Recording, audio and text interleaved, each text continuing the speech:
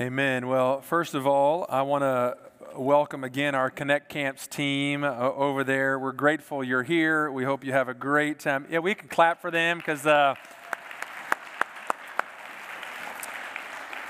while you're sitting in your air conditioning this week, they'll be enduring the 102, we're praying, 102 heat index. That's a real prayer because if you've ever been to a camp, you know there's lots of outside time. But when the temperature gets a certain level, we've got to bring kids inside. And so we want to keep them outside and having fun, enjoying things, learning about Jesus. And so I want you to pray for them this week. We'll have over 150 some odd or more kindergarten through sixth graders here. It's going to be a great time, and it'll be so great because a group just got back from preteen camp, which was exciting and fun down in Palacios, Texas. I mentioned last week or a couple of weeks ago, the oldest camp west of the Mississippi. I was there 30 years ago as a college student, and it's changed a little, and so thanks, Chad. Appreciate that. One of you appreciated that. And so it was a great time for our preteens. I was there on Tuesday night after being out last Sunday at the Baptist General Convention of Texas. They make me go to that because I'm on a committee. And I got to experience worship on Tuesday night. And the camp pastor challenged our preteens to be like Bereans. And so if you don't know what a Berean is, that's your homework for the week. Look up in the Bible what a Berean is. Because the Bereans in the New Testament were the people who studied, examined, who knew the Word of God. And he challenged our preteens, a great challenge to us as well, that we would know the Word of God. That we would know it so well that we would be able to detect the deception, the lies that the enemy has for us because we would be so in tune with God's Word. And so it was a great week of camp, lots of fun. We're going to have more fun this week with Connect Camps. Thank you to those of you that are hosting these college students for us. You're a great blessing to all of us. And while we're meeting here today for worship upstairs in the Beale Building, somewhere between 2,000 and 3,000 people are joining the church today, which is true, between 2,000 and 3,000 people, around 12, I think, actually, is the real number. But between 2,000 and 3,000 people are joining the church, around 12 or 13. And so I'm excited about that we'll have some new members who will join in and lock arms with us as a church. I'm just making sure you're awake today because the passage today is PG-13. I didn't say that in the first service before we started reading. It's PG-13 today, and it's tough because it's about shame. And public shaming is a fine art today in our world. We like to shame people publicly. It's true of movie stars and athletes. It's true of your friend set on social media that if we don't agree with you, then we'll tell you and the 3,000 people that we know that might check our status.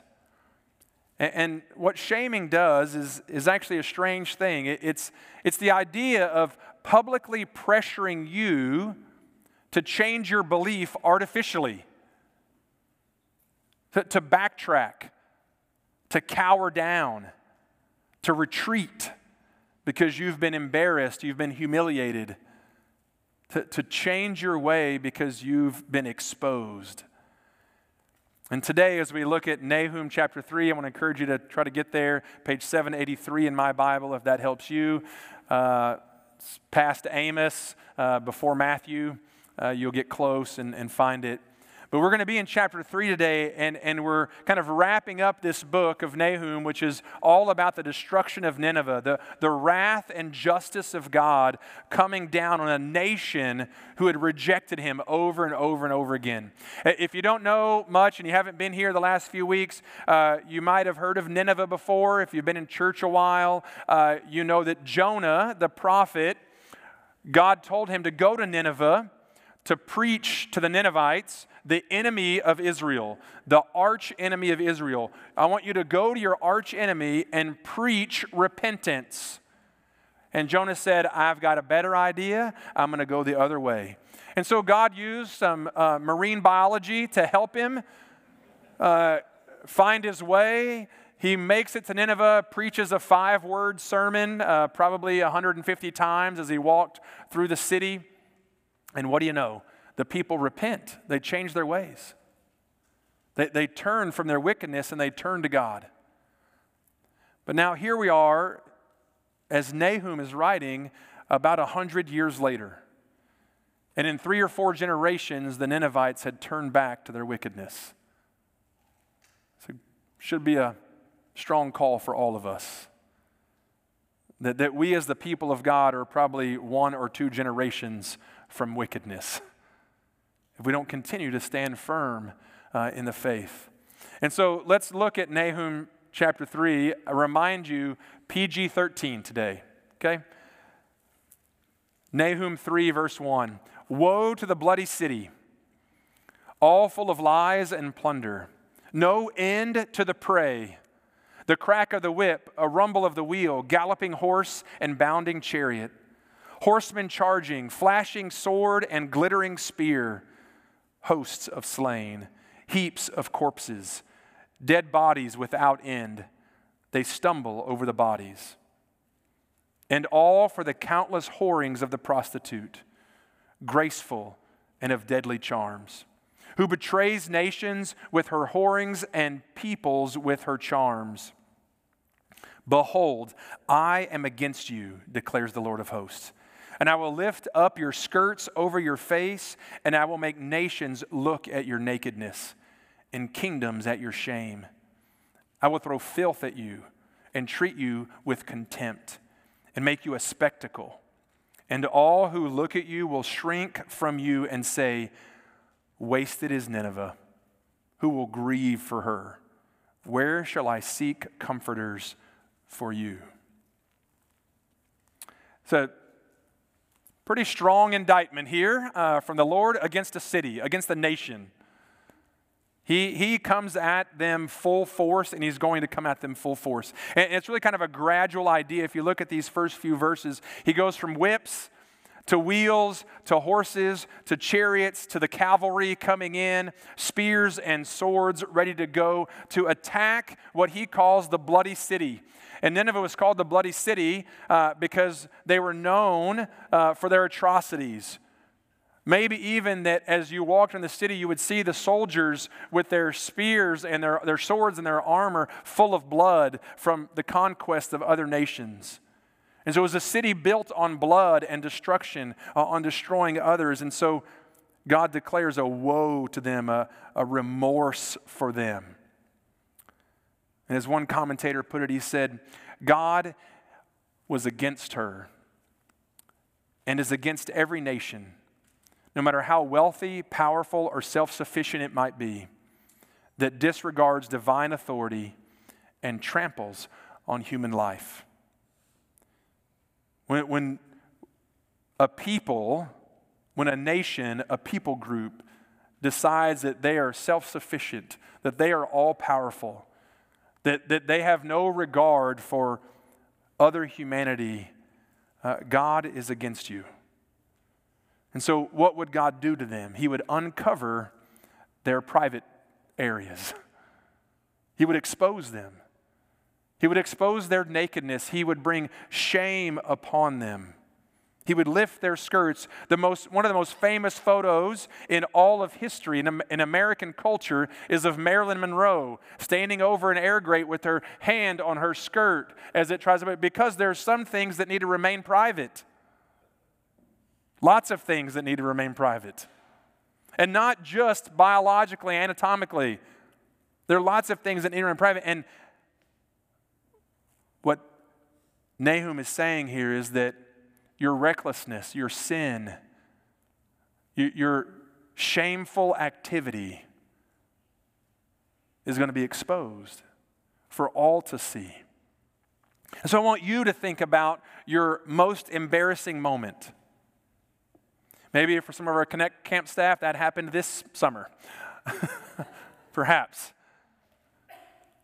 I want you to think about it. Your most embarrassing moment. Now, my guess is you have a most embarrassing moment that you're willing to share publicly, maybe at an icebreaker game at Christmas. You're willing to share that most embarrassing moment. But my guess is you have another most embarrassing moment that you will never share.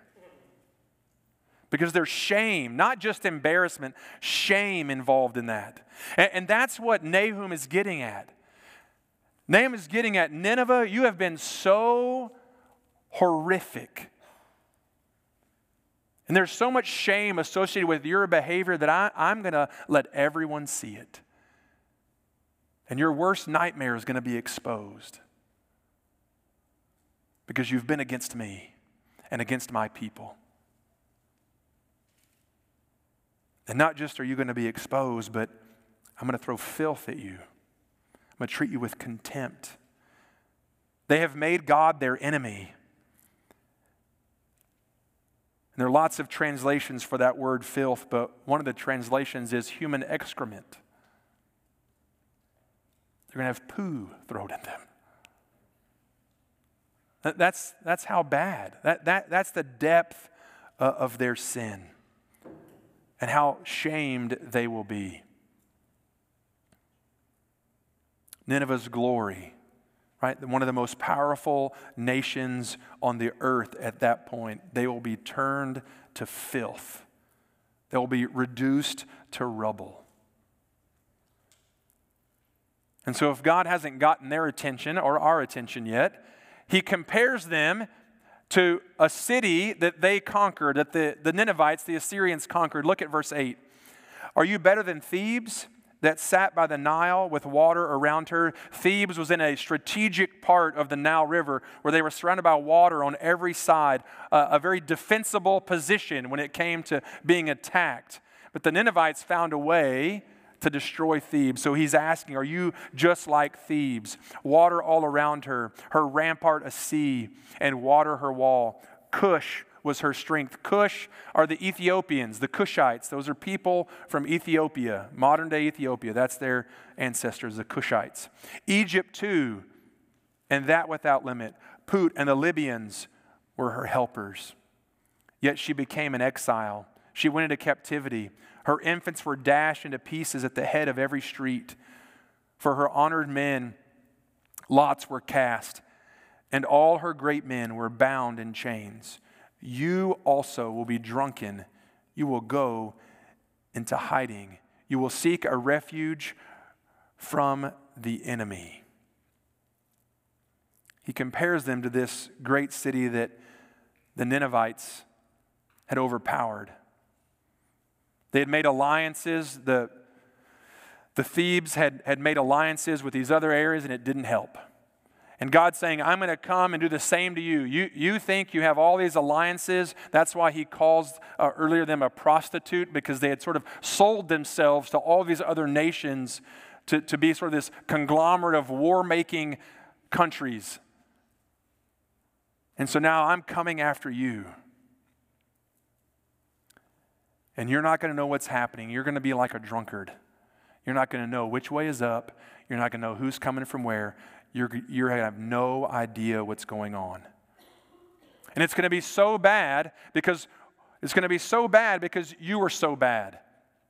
He writes there in this passage that at the head of every street, that's the intersection of all the major streets, instead of taking the women and children of the Thebes into captivity, no, the Ninevites took the women and children to the intersection of every street and slaughtered them in front of the men, in front of the armies, in front of the nobles, wiping out an entire generation of people, and then took the men into captivity. That's how ruthless they were. And so Nahum is just describing their sin in detail. I'm not sure I want God to describe my sin in detail. And I'm not sure you would either. But that's what's happening here. Because most of us look at this passage and say, man, these dudes are bad. I'm glad I'm not that bad.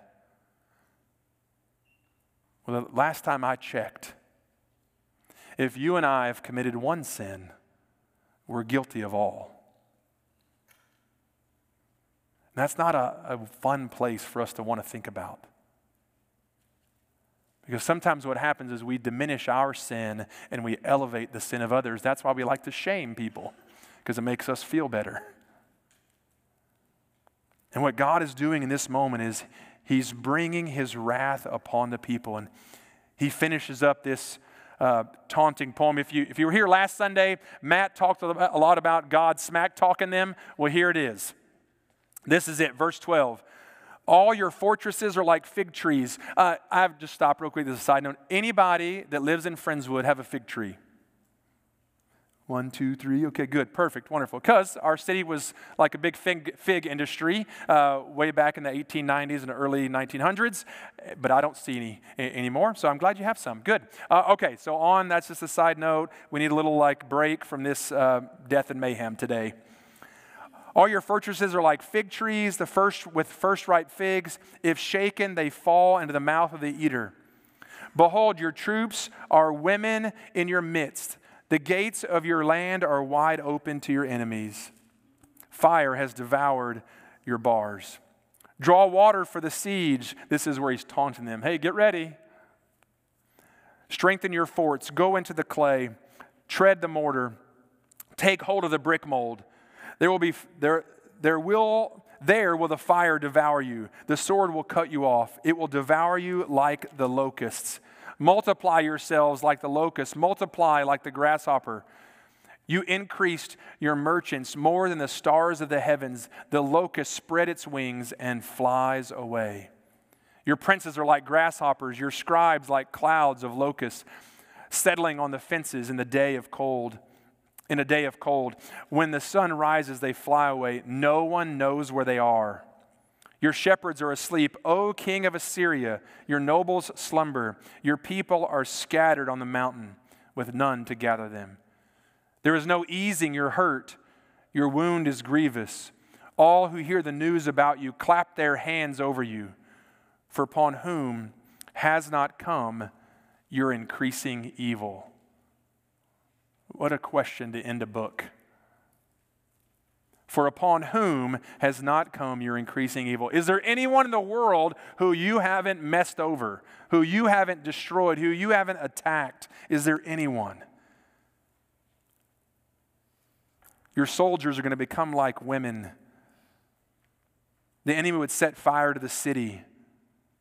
Their soldiers, their noblemen, their leaders, everybody's going to be like a grasshopper or a locust and fly away. They're going to scatter in the wind. There's going to be no one. God's wrath is coming. God's wrath falls on those who continually reject him. And this passage, this kind of final statement to the Ninevites is one that as we look at the difference sort of between the Old Testament and the God of history and the New Testament is a struggle sometimes because we have difficulty on occasion reconciling the God of wrath and holy justice with the God of love who is all loving, who loves you and me unconditionally. We have a hard time putting those two together into one Almighty God, creator of the universe. But that's who he is. He's perfect and holy. He's without blemish. And he cannot be in the presence of sin. And when a nation or a person continually refuses to accept his authority, there's justice. He would not be an all-loving, all-powerful God if that was not true. I mentioned the very first week, he would be like a good old grandpa who we sit on his lap and he just gives us peppermints. That's what we would think of him. But he wouldn't be a perfect God. And so how do we reconcile this? How do we glean some things from this? I just want to give you a few things today as we wrap up this book. And next week we're going to take the Lord's Supper and talk about the sacrifice of Jesus Christ and help us see even more clearly like God loves us and he's handled this issue of our rebellion. But be very clear, sin puts you and me in opposition to God. God is holy. And he is in no way connected to sin.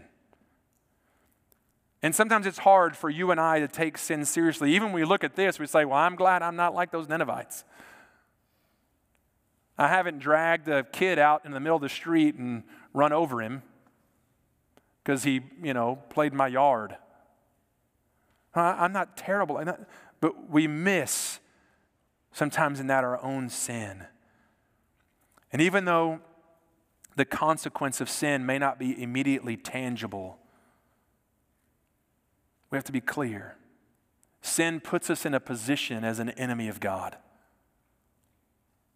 The New Testament speaks very clear to that. Ephesians, we talk about it all the time. We talk about our faith in Jesus Christ. Ephesians 2:8-9 says, "For by grace we are saved through faith. It is not of ourselves, lest anyone should boast. It is a gift of God." And we love that passage. People share it all the time when they're trying to help someone understand God's love for them and understand salvation, how to understand what it means to become a follower of Christ and turn from our sin. That is a gift that God gives us. But just three passages before that, it talks about our condition before we receive the gift. It says we're children of wrath apart from God. We're enemies of God when we're stuck in our sin. But the beauty and the majesty of our God is that he's made a way. And that way is Jesus Christ. Because Jesus paid the penalty for us. He paid our debt. He became our substitute for the punishment that we deserved, so that we could be a friend of God and not an enemy of God. And so don't forget, even as a follower of Jesus Christ, even if you've placed your faith in Christ, when you and I sin, it hinders that relationship, and God is constantly calling us. And what we want to do sometimes, and I'm jumping ahead, we want to run away when God says to run to him. We sang about it this morning. We sang about it. And so I want to be a friend of God. I don't want to be a person who's defined by shame, because that's what sin does. Sin brings shame upon us. There's an entire field of study about shame. And shame in other cultures is a big deal, particularly in the Asian culture. Honor and shame are huge concepts. For us today, shame is no big deal. Like, we'll expose anything on social media. And I mean anything. Like we've lost this idea of decorum. We've lost the idea of privacy. We've lost this idea of modesty. We've lost the idea of truth, and so you share whatever truth you want and it's okay. We've missed it. It's why I titled the passage, if you get the e-newsletter, I titled the passage, "Keep Your Clothes On." Because that's more metaphorical than, literal. It's literal. Please keep your clothes on, particularly in public. But what happens so often is that we just expose everything about ourselves, good, bad, and ugly, and we don't realize how sometimes that's shameful to bring those things. It's dishonoring to God. But there is this, what Nahum is speaking to, a God-produced shame when private things are made public, when shameful things come to light. Because there's a certain humiliation, and I don't mean that in a very negative way. I mean in a humbling way. Sin is humiliating. Sin should humble us and make us realize how frail we are, how fallen we are, so that we can run to the majesty of God. We can run to the majesty of God. Because what I know oftentimes is that when we feel humiliated by sin, when we really we know we're in a mess, what happens so often is we run away from God and we run away from the people of God. And sometimes we do it on our own, and sometimes that just happens to us because your friends and your family know, you need to get your act together. Because sin isolates us. It isolates us. And the Ninevites, they're alone in their rebellion. They were defenseless. All their allies were gone. All their leaders were scattered. The king was all by himself in his sin. Because sin takes us away from the people of God and the very person, Jesus Christ, who we're designed to walk closely with. And so when you find yourself in one of those shameful moments, one of those moments of humiliation because you know you've failed, let me encourage you, don't run away from the people of God. Don't run away from Jesus. Run back hard. Because that's why we're here. We're here to help you. We're here to walk alongside you because we're all messed up too. We just don't have to be messed up right now in the same way you are. And that's okay. That's why we're here. And so run to the people of God. And then finally, I want you to know that God's holy justice always prevails. And this is the part where it's difficult for us to look and to read these passages and then flip literally just a few pages to the right and see Jesus in the New Testament. But if you read the New Testament closely, you'll see that sin has a high price. Sin had a high price for the Ninevites. Their nation was destroyed forever. Done. The ruins still exist, but that's what they are, ruins. God's justice prevailed because He's a perfect, almighty God. And these were a people filled with sin and rebellion, despicable, deplorable. But the same is true of every person who's ever lived, that we were born sinners. And even if you weren't born a sinner, your fallen humanity, you would create sin on your own. Nobody taught you how to lie. Just ask a 3-year-old. Nobody taught you how to be selfish. Ask your child or grandchild for their favorite toy. And you'll see how sinful we are very clearly. But the good news in all of this is that God's holy justice prevails is very true in Nahum's time in 600 BC, but it's also true in 2023. Because God sent His only begotten Son, Jesus Christ. One single sacrifice. The writer of Hebrews says a sacrifice for all time, a once and for all sacrifice, a single sacrifice to pay the penalty of all of humanity's sin, to pay the penalty so that the holy justice of God would be satisfied. And now He sits at the right hand. And so if you're here today and you read Nahum and you think, whew, and that God means business. Well, yes, He does. But that God also loves you. And He loves you unconditionally. He loves you so much that He gave Himself as the sacrifice, as the payment for you to cover your sin, to pay the penalty of your sin. He died so that you wouldn't have to die. He died on the cross 2,000 years ago. His name is Jesus. And He paid that once and for all sacrifice for you and me. That the payment of sin, the penalty of rebellion, the wrath of God would be satisfied. And that you and I could have a relationship forever with the God of the universe.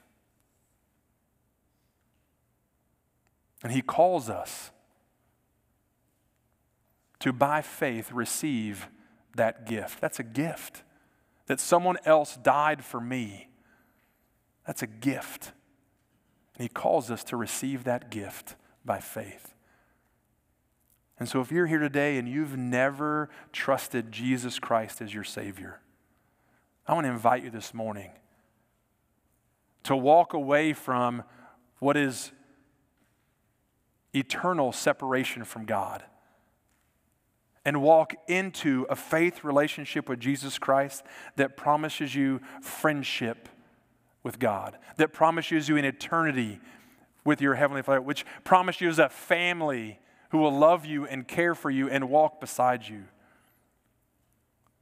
that you wouldn't experience the fate of being separated from God out of rebellion, that you would receive the gift of Jesus Christ.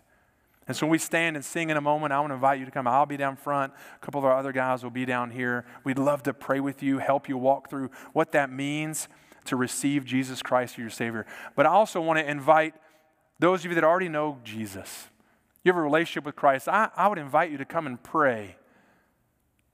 To pray for our nation. To pray for our community. To pray for our church. That we would be a people who understand purity, that we understand holiness, that we understand what it means to have decorum, that we would turn and not devalue human life, but to exalt the beauty of all creation. And so I invite you to pray that we would be a people who honor God with all of who we are. So will you bow with me as we pray, and then we're going to stand and sing. I invite you to respond. We stand and sing. Lord, hear our prayers this morning.